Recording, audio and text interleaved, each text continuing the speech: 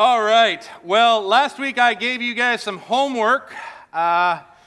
So far it's been pretty pathetic how many people have actually done it, so I don't know. I may have to get a little more firm with this. But you were supposed to make a memory with Jesus. Do you remember that? How many guys actually attempted it, tried it? Hey, you guys, third service is the winner. Good job. Well done. I made a few with this week where I actually remember, okay, I'm going to do this with Jesus, make a memory with Jesus, but I want to share one with you that was, it really excited me. It was kind of fun. And I came home from work one night, and my father-in-law said, hey, Luke, just to let you know, the electricity, or the lights are off in the living room, the dining room, and the front porch, and some of the outlets don't work. And he says, so I went downstairs to try to, flip the breaker, but it won't re-engage. And I'm like, Dad, I got it. I'll go look at it. So I'm thinking he doesn't know how to run a breaker. Would I go down there? And sure enough, he was right. It would not engage. And so I decide, well, the breaker must be shot. So I go to Home Depot. I get a new breaker. I hook it up, reattach it to the box, and I go to re-engage it, and it won't re-engage. So I'm like, great. What does that mean? So I call up one of my electrician friends, and he says, hey, Luke, what you got to do is you unplug everything out of all the outlets, turn off all the lights, take the entire load, the electrical load off that breaker, and then engage it. And if it engages, then one by one, go through the light switches and the outlets and see if something snaps it. But if it doesn't re-engage, then that means you got to shorten one of your wires, and you're going to have to find that. And so have fun with that. That's a job. So I did exactly what he said, and sure enough, it still wouldn't re-engage. So I'm like, oh, brother. There's tons of lights, tons of outlets, and then there's wires in the wall. I don't know where to start with this. And so I'm like, all right, Jesus, I'm going to make a memory with you. Let's do this together. And so I'm like, all right, where do you want me to start? And I felt like he said, start with the outside outlets. So I went to the front porch with the outside outlet, and I thought, yeah, that makes sense, because what if rain gets in there and there's water all over it and it somehow shorts out the electricity? I'm like, that's brilliant. Thank you, Jesus. So I open the outlet, and I take the cover off, and I reach in there to see if there's any, water in there. Nothing. It's dry as a bone. So I'm like, well, that apparently isn't it. So I go to start putting the lid back on, and I felt the Spirit of God just say, look closer, Luke. So I try to look closer, and I'm like, yeah, God, there's no water there. I don't see anything, nothing. So I go to put the lid back on, and he says, Luke, look closer. So I'm like, unscrew, and I yank out the outlet, and sure enough, there's this little black dot on one of the ground wires that happened to be bumping up against the power, and it tripped the breaker, and it was just sitting there, so I could never re-engage the breaker because it just kept shorting out.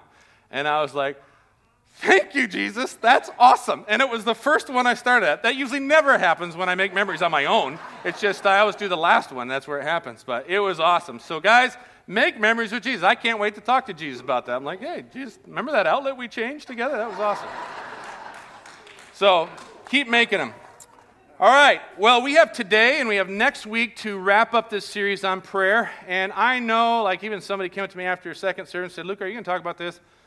Unfortunately, I can't. We could go on with a series of prayer, but there's just a couple things that I want to unpack on prayer that I personally find very intriguing and I've been trying to ponder through.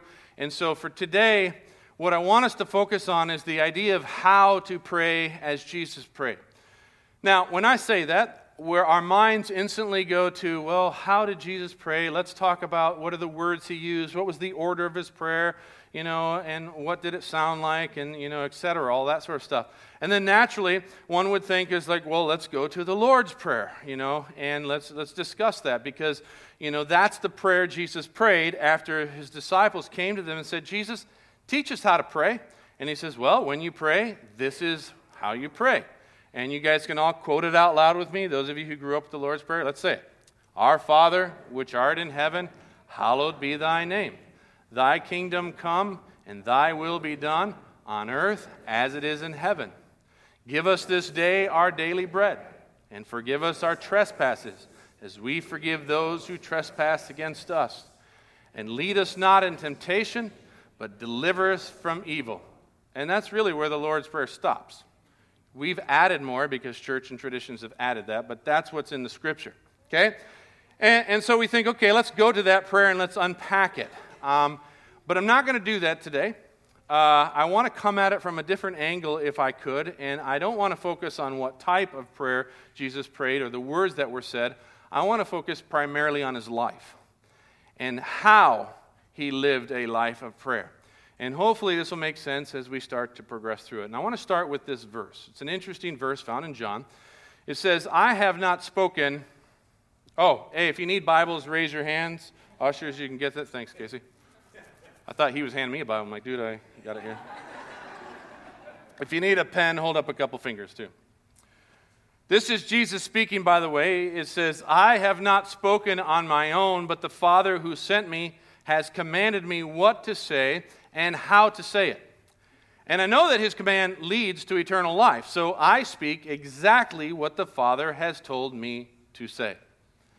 Now, if you're just taking even a quick cursory glance at this verse, you know that this verse is very profound. What Jesus is saying is very important.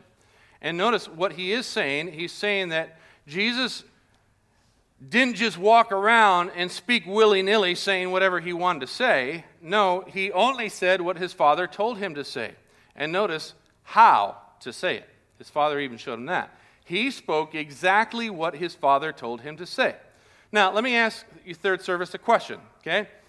While Jesus was on this earth, was the Father with him in physical form?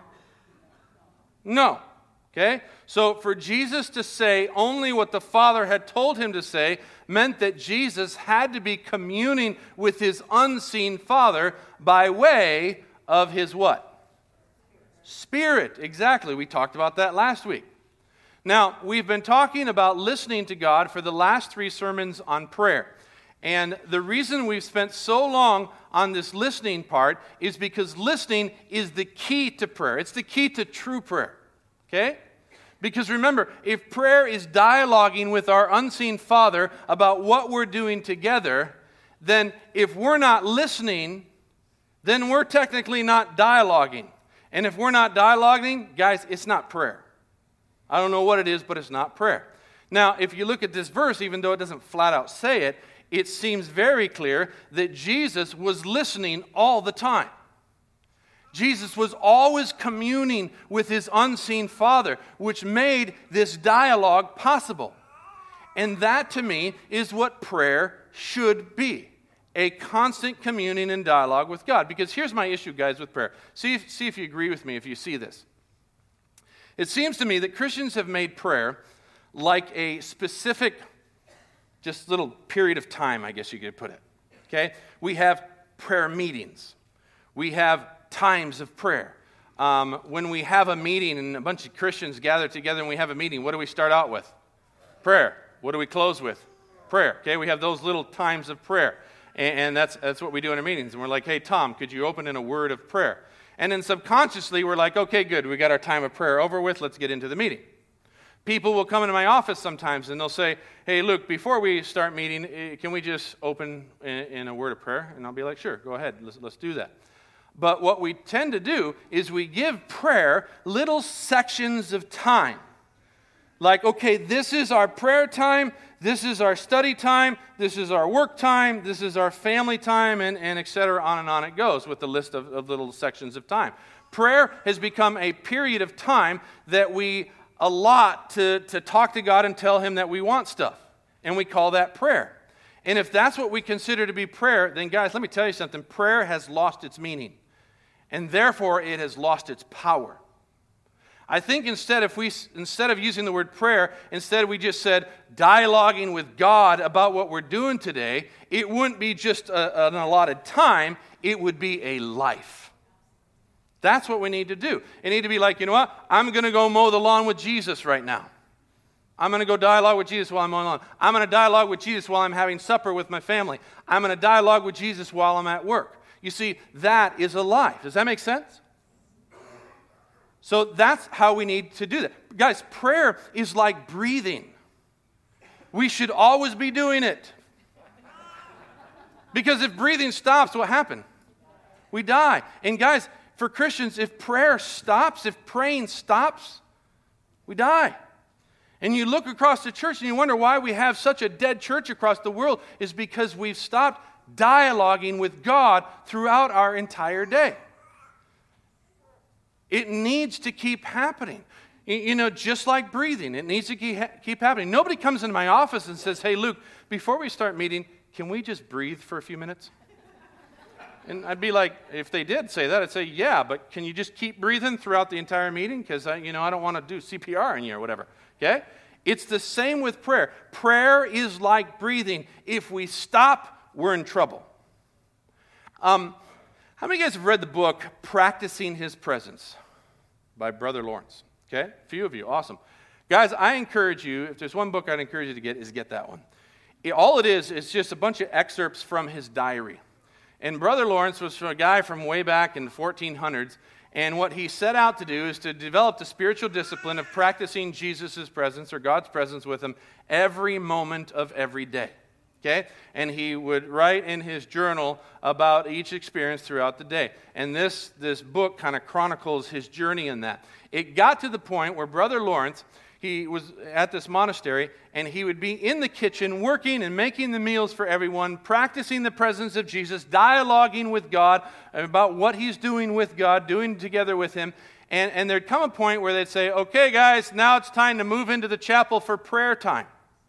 And so he says, when I would leave the kitchen and go into prayer time at the chapel, nothing was different. It wasn't like, oh, okay, now we're praying. No, it was just a different location. He was dialoguing with God throughout his entire day. Didn't matter where he was at, in the chapel or in the kitchen.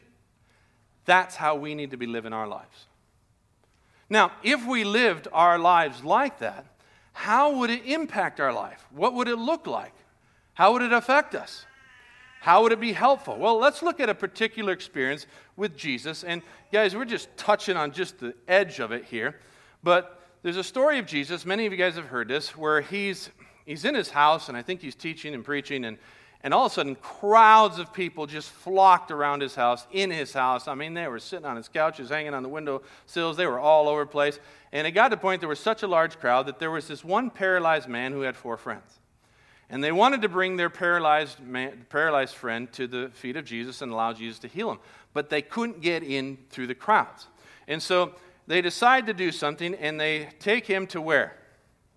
The roof of the house. Okay, and they cut open this roof, and they lower this guy down right at the feet of Jesus. And Jesus is there, and I'm sure Jesus kneels down to engage with this person. And when he's talking to this person, he says, "My son, your sins are forgiven." Now, when he said that, everybody, all the teachers of the law and the scribes and the Pharisees, they were all like, boy, what is he doing? Why would he say that? And they're thinking to themselves, this is blasphemy. This is crazy that this man would even say that. And they're kind of freaking out in their minds. Okay? Now, let's just reenact that. Jesus is kneeling down, talking to this man, engaging with this man, focusing on this man, and he says, "My son, your sins are forgiven." And suddenly, he knew what everybody around him was thinking. How in the world could he know what everyone around him was thinking? Did he have some sort of Batman power where he's like, no, no, no, no, no, no, no, no, no, they're thinking this, and he did that? Was it some sort of God power that he had? What was it? It was the Spirit, exactly. Guys, one thing I want to make clear, and this is my opinion, I think we can back it completely up with Scripture, is that I don't think Jesus had these God powers. Jesus set aside his God powers to walk on this earth as a man. Philippians says this, though he was God, he didn't think equality with God was something to cling to. Instead, he gave up his divine privileges. And he took the humble position of a slave, and he was born as a human being. Jesus became a man. He was born as a man, and he lived his life as a man. That means Jesus had to learn things. He got hungry. He grew weary sometimes. Jesus wasn't everywhere at once. He was fully human without all of his God powers. Jesus was a man. Now, does that mean that he wasn't able to live a powerful life then? No, of course not. He lived an incredibly powerful life. And tell me, third service, how was he able to live such an incredibly powerful life? Through the Holy Spirit.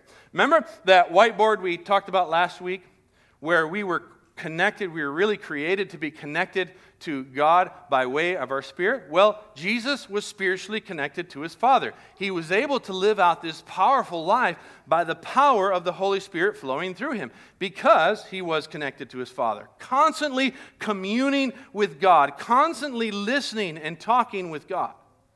So much to the point where he could be ministering to one person, and because God knows the thoughts of mankind, he'd be talking to this one person, and the Spirit would say, just so you know, everybody disagrees with what you're doing right now. And he could look up and say, why are you harboring evil thoughts in your heart? He would know that because the Spirit would show him. I experienced something similar to that. Wasn't quite as grand as telling a paralyzed man to get up and walk away, but I was called one evening late at night to come to a house because they were having this big argument between the father and the kids. And so I show up. I had no idea what I was stepping into, but I walk into the house, and so I met with the kids first because they're the ones who called me, and they said, listen, our dad did something. We know he did it, and when we, confronted him on it, he would not admit it. He's denying it. He's just vehemently against saying that he did it. And we know he did it, and we're just so frustrated and angry, and we're fighting about it, and we just need you to resolve it. So I'm like, okay. And so then I went to the father, and I says, hey, man, they think that you did this. Is there any truth to this? And he's like, dude, 100% Luke, no, I did not do this. I don't know why they won't believe me. I didn't do this. So I go back to the kids, and I'm like, hey, guys, he says he didn't do that, so, do you have any proof? And they're like, no, but we know he did it. Well, the kids say that you did it, and I was going back for it, and I was, so frustrated. I didn't know what I was doing. I was way in over my head. Finally, the kids got so frustrated, they drove away. They says, we're leaving, and I'm sitting there talking with them, and I said, bro, what's going on? He says, I don't know. He goes, I'm so frustrated that my kids won't believe me, and I don't know what to do. And so I'm like, I don't know what to do either. I says, well, why don't we go try to talk to your kids one more time? Let's call and see where they're at, and we'll drive over there, and we'll meet with them. And so we hop into the car, and as I'm driving, I'm like, Lord, I don't know what I'm doing. This is terrifying. And so I hadn't been dialoguing with God this whole time, which I should have been. I started the dialogue with God, and I said, God, what do I do? I do not know how to help the situation. And right away, I felt the Spirit of God say, Luke, he's lying. And I'm driving. I'm like, okay. I'm like, are you sure, God? And he's like, he's lying. And so we parked to where the kids were at, and I sat there, and I'm like, okay, God, you're going to have to help me with this. And I turned to the man, and I says, listen, you have one opportunity to set this right. You can either go over to your kids, and you can continue playing this little game that you didn't do this, or you can walk over there and you can confess everything and admit that you're wrong. But now's your opportunity. And let me tell you something, you can either live with the consequences of this or the blessings of your decision. But now's your chance. And he just started weeping. And we got out of the car, we went over to his kids, and he fell to his knees, and he was just begging for their forgiveness. He says, guys, I've been lying. I'm so sorry. I was so embarrassed. I didn't want you kids to think that about me. And they all embraced them and hugged them, and it was just this great time of, coming together and restoring fellowship again. And, guys, it was all because the Spirit of God told me that one little truth. Now, if I'd have been dialoguing with him early on, I think this would have been a little quicker, but that's what we need to do. Now, not only does God give us insight into situations we may not know or understand, but he also, by dialoguing with him, is able to help us say what needs to be said and when it needs to be said and how it needs to be said. You see, when we're praying or when we're dialoguing with God about what we're doing together, he, by way of the Holy Spirit, is going to show us what to say. Just like at the verse we just read about Jesus, where he says, I've not spoken on my own, but the Father who sent me has commanded me what to say and how to say it. So I speak exactly what the Father told me to say. Now, here's a pretty amazing example of it. Jesus preached the Sermon on the Mount. He's on the side of a mountain, and all these people just throng around him, thousands and thousands of people, and he begins to preach this sermon. Okay, one of the most amazing sermons ever. Let's just say the most amazing sermon ever. Okay? Now, when Jesus had finished saying these things, the crowds were astonished at his teaching, because he taught as one who had authority and not as their scribes. Now notice what it says there. He taught as one who had what? Authority. Tell me what the root word of authority is. Author. What's that saying is he taught as if he were the author. He spoke with authority. That's why we use that phrase, so-and-so is a real authority on that subject. Because when they speak on that subject, it's as if they could be the author. Now, how could Jesus do that? Because he was spiritually connected with his Father, always dialoguing with his Father, and the Spirit was bringing to mind what he needed to say. Now, do not think that Jesus was just standing there like a robot and some remote thing was sending words to his mouth so that he would speak and say, "Seek ye first the kingdom of God and his righteousness, and all these things will be added unto you." No. Don't think that at all. Jesus did his homework. To be a man who could speak with authority, Jesus had to do his homework. And a lot of people don't think about this, but you know what? Jesus, as a man, he studied, and he studied, and he studied, and he searched the Scriptures, and he poured himself into it, and he diligently memorized the Scripture, learning and understanding what was in them. When he was 12 years old, he was in the temple talking to all the bigwigs, asking them questions, learning whatever he could. And when the time came, all that work that he had put into it, the Spirit was then able to use it and show him what to say and how to say it with authority. And then, you know what the crazy thing is? Jesus turned to his disciples and basically told them the same thing. He says, disciples, when you're brought before synagogues and rulers and authorities, do not worry about how you're going to defend yourselves or what you're going to say, for the Holy Spirit will teach you at that time what you should say. John 14, but the Helper, the Holy Spirit, whom the Father will send in my name, he will teach you all things and bring to your remembrance all that I said to you. Guys, if we're dialoguing with God about what we're doing together, it doesn't matter what situation we're in. He can, by way of the Spirit, help us say what needs to be said.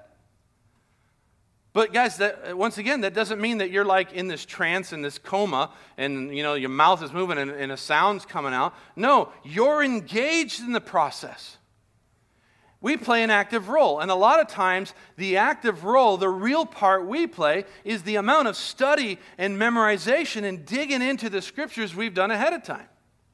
Because you see, the Spirit will use what we've learned and we've studied and understood to speak through us with. He will connect the dots. He will help communicate the truth about things to other people, how they need to hear it. You might be talking to someone and the Spirit of God saying, remember what you learned in 1 John? Pull that out. Remember that truth I taught you back when you were 16? Pull that out. Remember in how that connects the dots with 1 Corinthians? Talk about that. Engage with this. Do with that. And the Spirit's going to be pulling all the stuff while you're talking to this person. However, if you didn't do the work of study and memorization and digging into the Scriptures and growing in understanding, the Spirit's not going to have a lot to work within you.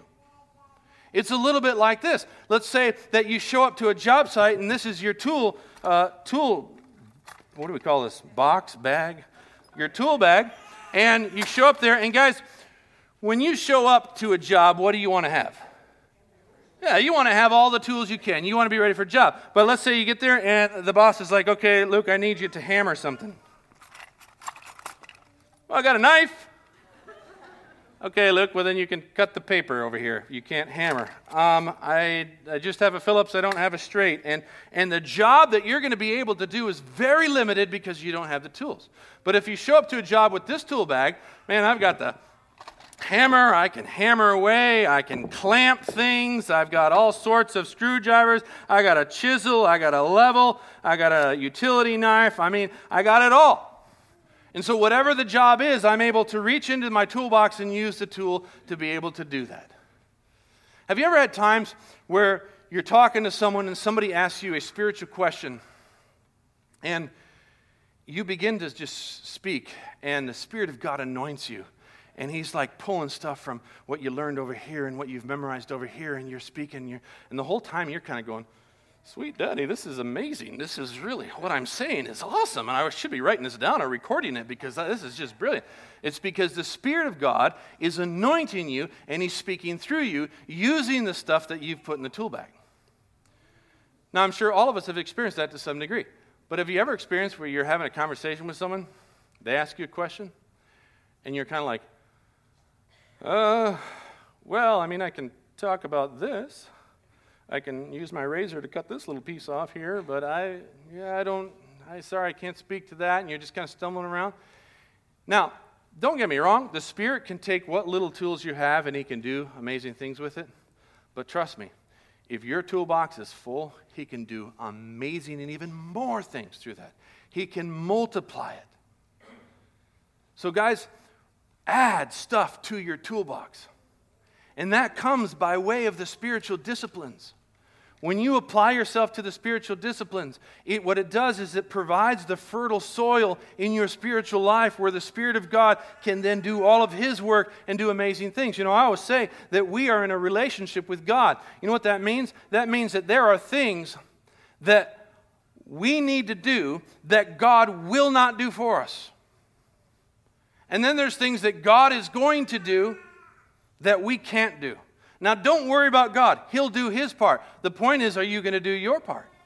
And what a lot of people will tell me is like, well, Luke, you can do nothing without Christ. And I agree. But a lot of people who like to quote that verse, what they do is do nothing. And I tell you, if you do nothing, I promise you it is without Christ. Don't sit around and do nothing in your relationship with God. Do your part, and you're going to find that the Spirit of God will use you in powerful ways because He can pull the tools from your toolbox to do a miracle through them. But remember, guys, we're dialoguing with God in all of this, listening and talking to God by way of our Spirit to do things together. And guys, here's the deal. If we do that, guys, that's going to be an incredibly powerful life. It's the life Jesus lived. And believe it or not, it's the life that we're called to. So let's live it. Let's not just have times of prayer. Let's train to become men and women who constantly pray. Men and women who constantly dialogue with God about everything at all times. Now, I know we have a long way to go with this. I have eons to go with this. But what we tend to do is because we have so far to go with something, we go, what do we tend to do? We give up. Say, I forget, I'm not even going to do it. No, don't do that. Instead, get excited. Get excited because you know what? This is real. We can do this. We've been invited into this. Jesus lived this kind of life. This was His kind of life. And Jesus made it possible for you and me to live this kind of life and to pray as He prayed. It's an amazing opportunity, third service. But we need to add to our toolbox. We need to add tools, and that takes time. We got to do that. You know, husbands, it's a little bit like this. Adding to your toolbox is like what you do with real tools. What do? I've done it too. We go to our wives and say, honey, I need to repair the drywall in the downstairs basement, so I need to get a table saw and a cordless drill. And our wives always say this, well, can't you borrow Tom's? He said you can use them. I'm like, Tom's are a piece of junk. They're not good. Well, can you rent it? Honey, the rentals are all terrible, and it just costs way too much. I'd be better off if I had to buy it. Well, okay, if you say you need it. So we go to Home Depot, we get our tool, and we come back. And then we come up with another job. We're like, hey, honey, I don't know if you know this or not, but I'm going to need a drywall jack, and I'm going to need this, and we collect our tools bit by bit, so we're ready for any job. We just want tools in our garage to make it look like we're men. And it's just awesome. But it's like that in the spiritual life. Add tools to it. Keep adding tools to your toolbox. Listen to me, Whitestone. Jesus has made it possible for us to become spiritually alive. We're connected to God. His Spirit flows through our spirit, and therefore, the very power of God flows through us. Think about that. The very power that raised Christ from the dead courses through our veins. It flows through our spirit. And we've been invited into this kind of life, invited into a life of dialoguing with God moment by moment. And so, Whitestone, third service, let's engage with it. Amen? let's do it. And I know it might take a while. We're going to grow in it, but let's do it because we can. And it's awesome. And you know what? I think it's in Timothy, 1 Timothy, 2 Timothy, I'm not sure. It says, he's telling Timothy, he says, man, all these people are going to have a form of godliness, but they deny its power. They don't have power. And I see because the church has been denying this whole dialogue with God constantly, and we just have little times of prayer, we've lost our power. We need to reconnect with our power, and our power is the Holy Spirit. Amen? So let's live it out. Let me pray for you. Oh, no, here's our homework. Pray for you later. Here's the homework. I want you to keep trying to do your best to practice the presence of Jesus. Guys, I know I gave that to you before. It's not just a one-week practice. This is the rest of your life, okay? Work at it. Train for it. Get better and better at it. Then second thing, I want you to memorize 1 Corinthians 13, okay, the chapter. Now, if you don't want to memorize the final verses, then fine, but focus on the area where it's talking about love. Okay? What you're doing when you memorize this, you're putting a tool in your toolbox. Okay? And I promise you, if you memorize that, the Spirit of God will use that tool from time to time in your conversations with people. Now, what I want you to pay attention is during this week and the upcoming weeks, while dialoguing with God throughout your work week, see if the Spirit ever pulls that tool out to be used in one of your conversations. Just pay attention to that. And when you see that begin to happen, it's going to excite you, and you're going to go, you know what? I want to add more tools. I want to keep adding to that toolbox, okay? So let's do that for our homework this week. Let me pray for you now. Heavenly Father, I thank you so much for these men and women that I get to do life with. God, it is an incredible blessing to be in the trenches next to them. And I pray that you might encourage them today. God, I pray that as we look at this, sometimes it just looks like a mountain that we got to climb to get there. But I pray that that wouldn't be the case. I pray that they would just be encouraged to see that, you know what, we can get there.